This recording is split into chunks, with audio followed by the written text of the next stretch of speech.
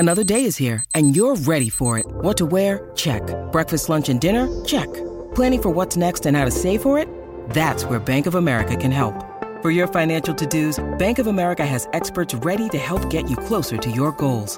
Get started at one of our local financial centers or 24/7 in our mobile banking app. Find a location near you at bankofamerica.com/talktous. What would you like the power to do? Mobile banking requires downloading the app and is only available for select devices. Message and data rates may apply. Bank of America N.A., member FDIC.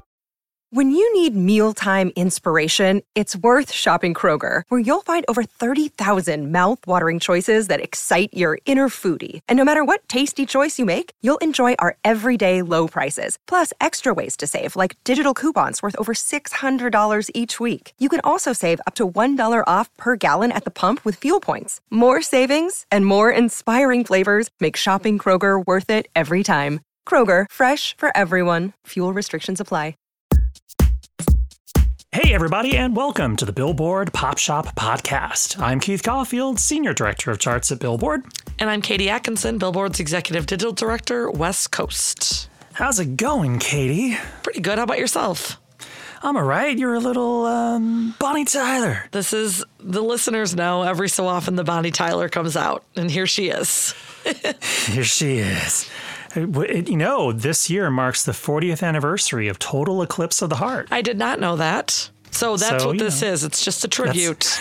It's a tribute. It's a prelude to the special anniversary that I'm sure we will, celebrate later this year. Of course. Well, as always, the Billboard Pop Shop Podcast is your one-stop shop for all things pop on Billboard's weekly charts.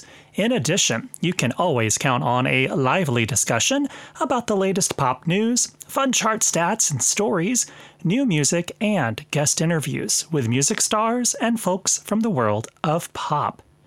Today on the show, we've got chart news on how SZA's SOS now has the most weeks at number 1 on the Billboard 200 albums chart among releases by women in 7 years.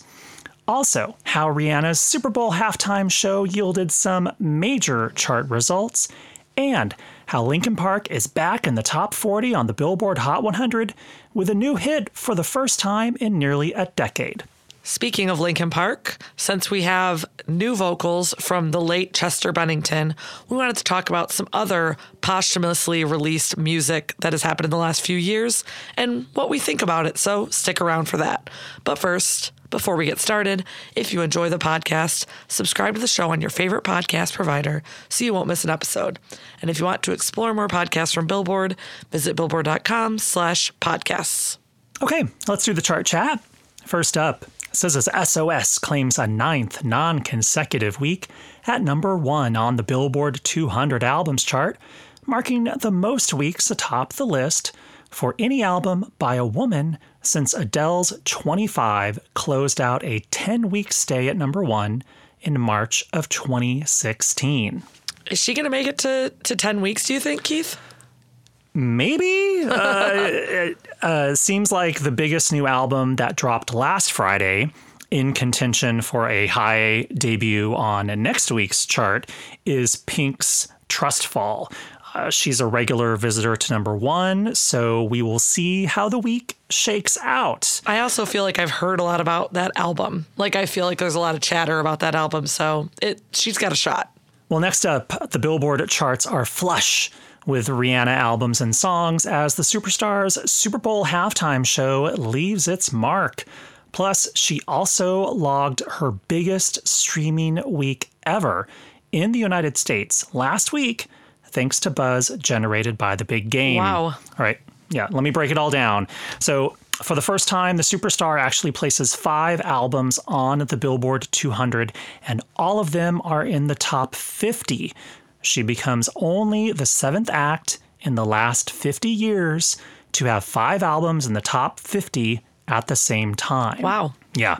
Rihanna's Billboard 200 hit parade is led by her most recent studio effort, Anti, which vaults from number 50 to number 8.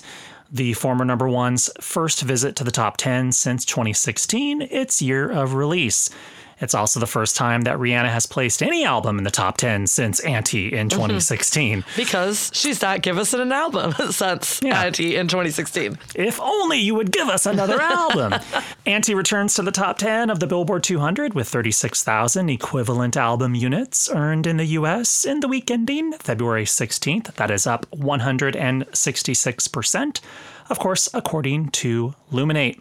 Rihanna's Super Bowl halftime set list included the album's hit single Work, featuring Drake. Well, the original version features Drake, but Drake was not there at halftime.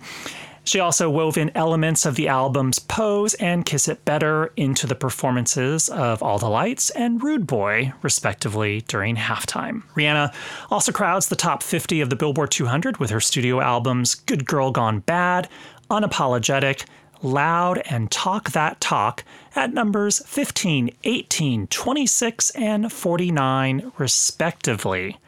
Moving on to her streaming numbers, according to Luminate, her collected songs on which she is the primary artist, per Luminate, they collected 166.1 million on-demand official streams in the U.S. in the week ending February 16th, up 157% compared to the previous week when they had 65 million. Now, her biggest streaming week until last week had been in February of 2016, shortly after the release of the Anti album, when she had 102 million streams in the week ending February 25th, 2016. Those are the only 2 weeks, last week and that 1 week in February 2016, where Rihanna has ever had at least 100 million streams for her songs in a single week. It feels like incredible. We should say also that streaming has grown so exponentially over the last few years. So it's like when we think of Rihanna having massive hits, she didn't have those massive hits during really the streaming era. Like streaming was newer and didn't have as many users streaming in general. So there's some context to that too. Thank you, Katie. Yeah, I mean, it's one of those things where almost anyone is going to, in theory, have their biggest week ever with streams just because streaming continues to grow. And, you know, especially if you introduce a new album to the market or you have some big market driver like the Super Bowl, it's really going to move the needle, especially for an artist like Rihanna, who has been around for a while, but her career predated her. The beginning of her career predated when streaming even started. So yeah. And so what was her biggest song on streaming last week? Oh, good question, Katie. Hold on. It was Umbrella featuring Jay-Z with 9.5 million official on-demand streams, and that was up 203%. And of course, she performed that during Super Bowl halftime. You know, it's interesting. Rihanna, she's got 5 albums on the Billboard 200, which are all studio albums, and she's never made a greatest hits album. So, nope. Keith, if she did have a hits album, would she maybe have been number 1 given all of these songs being in one place? I've thought about this a bit. You know, I don't know, but I did what I actually kind of dug around a little bit. I looked at her biggest streaming songs last week and kind of took a guesstimate as to how many album units they might have equaled had I done the math. You know, it's all a lot of sort of guesstimations, but it kind of feels like maybe she could have had a shot at another number 1 album if they had had the right track list with the right rollout and all things, you know, kind of lining up. But, you know, I hold out hope that maybe we'll get a greatest hits album from Rihanna, maybe someday, maybe at Christmas. Who knows? Was the Weeknd's Highlights album number 1 after he headlined Super Bowl halftime? No, it got to number 2. Number 2. Okay. So who knows then? We truly don't know. We truly don't know. Though I'm now interested, like maybe I might pursue could Rihanna have had a number 1 if she only had a greatest hits album? So you may see a story like that on .com. I don't know, but I won't. Don't hold me to it. Lastly, on the Billboard Hot 100 Songs chart, as Miley Cyrus's Flowers spins a 5th week at number 1. Pink Pantheress' it's hard for me to say that. Pink Pantheress and Ice Spice's viral and streaming hit Boy Is a Liar Part 2 surges 14-4 in just its second week on the chart, clearly with its eyes on the top spot. It's also the first top 40 hit for both acts, so it really feels like this is a huge moment for both of them. And it's Pink Pantheress' Hot 100 debut period, and now she's in the top 10. Yeah, because Xander did one of his Hot 100 first-timers articles about her last week. I mean, it's one of those, it's wild where it seems like the Hot 100 first-timer article, and then like 2 weeks later it could be like and number 1. And then she's at number 4. Exactly. Yeah, totally. I mean, that's not unlike what happened for Kim Petras with Unholy, which ended up going to number 1, and it was her Hot 100 debut as well. So there you go. Well, also on the Hot 100, a new old Linkin Park song debuts as Lost, premieres at number 38. Marking the band's first new top 40 charting hit since Burn It Down debuted and peaked at number 30 in 2012. Now, Lost was recorded during the band's sessions for the 2003 album Meteora and was kept in the vaults until its release this year on February 10th. Lost will be included on a 20th anniversary deluxe reissue of Meteora dubbed Meteora 20, due out on April 7th. And the track features, as Katie mentioned at the top of the show, the lead vocals of the band's late Chester Bennington, who passed away in 2017. Yeah, in a press statement from the band, Mike Shinoda said, "Finding this track was like finding a favorite photo you had forgotten you'd taken, like it was waiting for the right moment to reveal itself. For years, fans have been asking us to release something with Chester's voice, and I'm thrilled we've been able to make that happen in such a special way. I think they're going to be floored when they hear and see all the incredible unreleased songs and video footage in Meteora 20. There's a hint right there that there's also going to be some visuals of Chester that we probably have never seen coming out as well. Yeah. And Lost is among 6 unreleased songs that will be on Meteora 20, in addition to demos, live shows, B-sides, and previously unaired footage with the band. And the project is going to be available in multiple variations, including a super deluxe box set, deluxe vinyl box set, deluxe 3 CD, and digital download. So there's just so much coming for Linkin Park fans who I'm sure are very hungry for it. Yeah, and I want to note that this album actually was the band's first number 1 album on the Billboard 200. Most people assume that Hybrid Theory was their first number 1. It wasn't. Hybrid Theory peaked at number 2, and then that was their first album. And then the album after that, which was a remix album called Reanimation, it also peaked at number 2. And then the third album, which was Meteora, debuted at number 1 and spent 2 weeks at number 1 upon its release. So, and also, by the way, they already did a deluxe reissue of Hybrid Theory. So this is like the second in sort of an ongoing series, apparently, of kind of super deluxe, lavish anniversary reissues from the band. You know, previously on the podcast, I think we've spoken a bit about like the technology of having new hologram versions of artists and sort of the ethics around it and that sort of thing. But, you know, this song being such an out of the box hit like it is, and people obviously being very hungry for hearing these like kind of lost tracks from Chester, makes you wonder, you know, about a lot of posthumous releases we've heard in recent years. You know, anything from Prince and Michael Jackson and Whitney Houston and Tupac and Biggie and John Lennon, or even, you know, even more recently, Juice WRLD and Pop Smoke and XXXTentacion. You know, there's a lot of new projects that have come out, and I think there will always be an appetite for it, but you also sort of pause and wonder, like, would the artist have wanted this thing released? Would you know, was it unreleased because it was unfinished? Was it unreleased because the artist didn't love it and didn't want to include it on a project during their life? So I don't know. It's just an interesting conversation. I think, Keith, most Linkin Park fans are probably just pleased to hear Chester, but you do wonder like what Chester, you know, would have wanted. Yeah, I mean, we talk about this all the time, and it's a struggle because there's always this like thirst for wanting to hear more music from your favorite artist who is no longer here.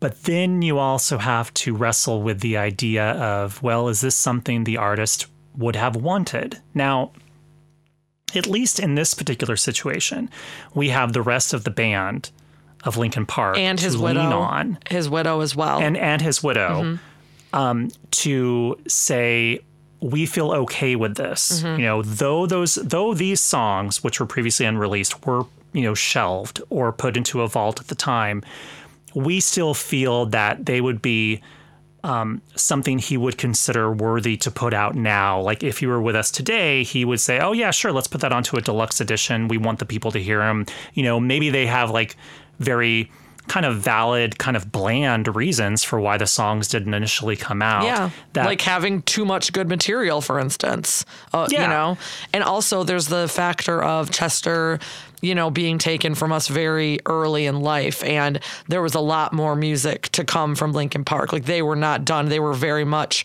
like still huge in, you know, alt rock radio. Like this was a career cut short. And it wasn't, you know, there's often like these legends that we lose later in life where, you know, somebody's going way back in the vaults and maybe, you know, for instance, Prince, they literally had to break into his vault to get to all his music. And he talked a lot about, you know, what would happen with his music after he died. Chester did not talk like that because he was a very young man when he died, you know? So there's that factor too, where like they're probably, you know, like Mike and him had a lot more music to put out. And so we're probably getting a taste of some of that stuff we would have heard if Chester was still with us too, for a 20-year anniversary of their number one album, you know? Yeah. Like this is probably something they would have done even had Chester still been with us. Exactly. Like, you know, and I think what you said is important also to consider, you know, it's all still like all of these things have a common thread. The artist that is involved with the project is no longer here to actually say what they think about something. Yep. Full stop. However, all of these different individual artists and projects have different nuances and gray areas. It's hard to compare Chester Bennington's voice being heard on a new Linkin Park project to, say, having to piece together fragments of, say, John Lennon's voice on a demo tape that was on a cassette that someone found, you know, to piece it together to make a new Beatles song. Right.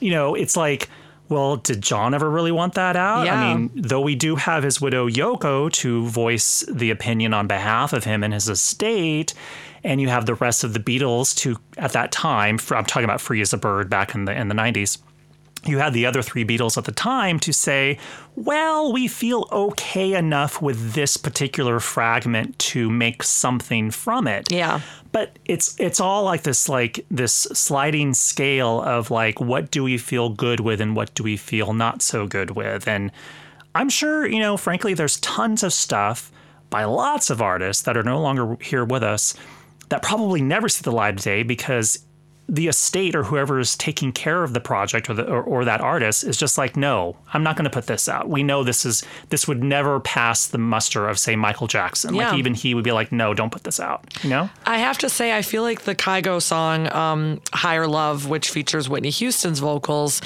has to be one of the best examples of like, first of all, it's a cover of a hit song that we all know, but you know, I believe, Keith, we've talked about this on the podcast before, maybe her cover was like on a Japanese release or something, like, you know, during her lifetime. And so it's like, so we knew she wanted to cover that song. She covered that song. It was released in some form. And then a modern day artist took it and turned it into a very modern sounding hit. But it's like, you knew Whitney was involved in every piece up to the Kygo remix of it, right? Right. And like, she did not approve a Trop House version of it, which I don't know if that was a genre she knew existed when she passed, 10 years ago.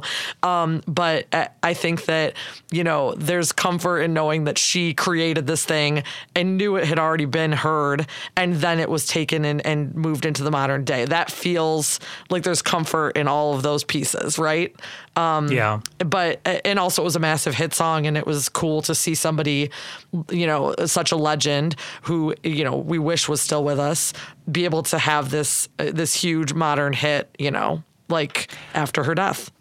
I think at the end of the day, the trick with kind of all of these is if there is enough of kind of the core of the artist or the act still here to shepherd a project. The stakeholders involved, yeah.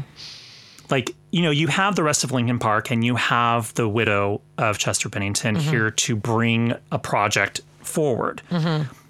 Much in the same way when the Beatles still put out new deluxe, lavish reissues of old classic albums, we still have half of the Beatles here with us, plus the widows of George Harrison and John Lennon to give their approvals on what they feel their husbands would have consented to. Yeah. The same thing with Rolling Stones reissues, and same with Nirvana issues, reissues. We have the estate of Kurt Cobain plus the rest of the band members of Nirvana to speak for what they feel is appropriate.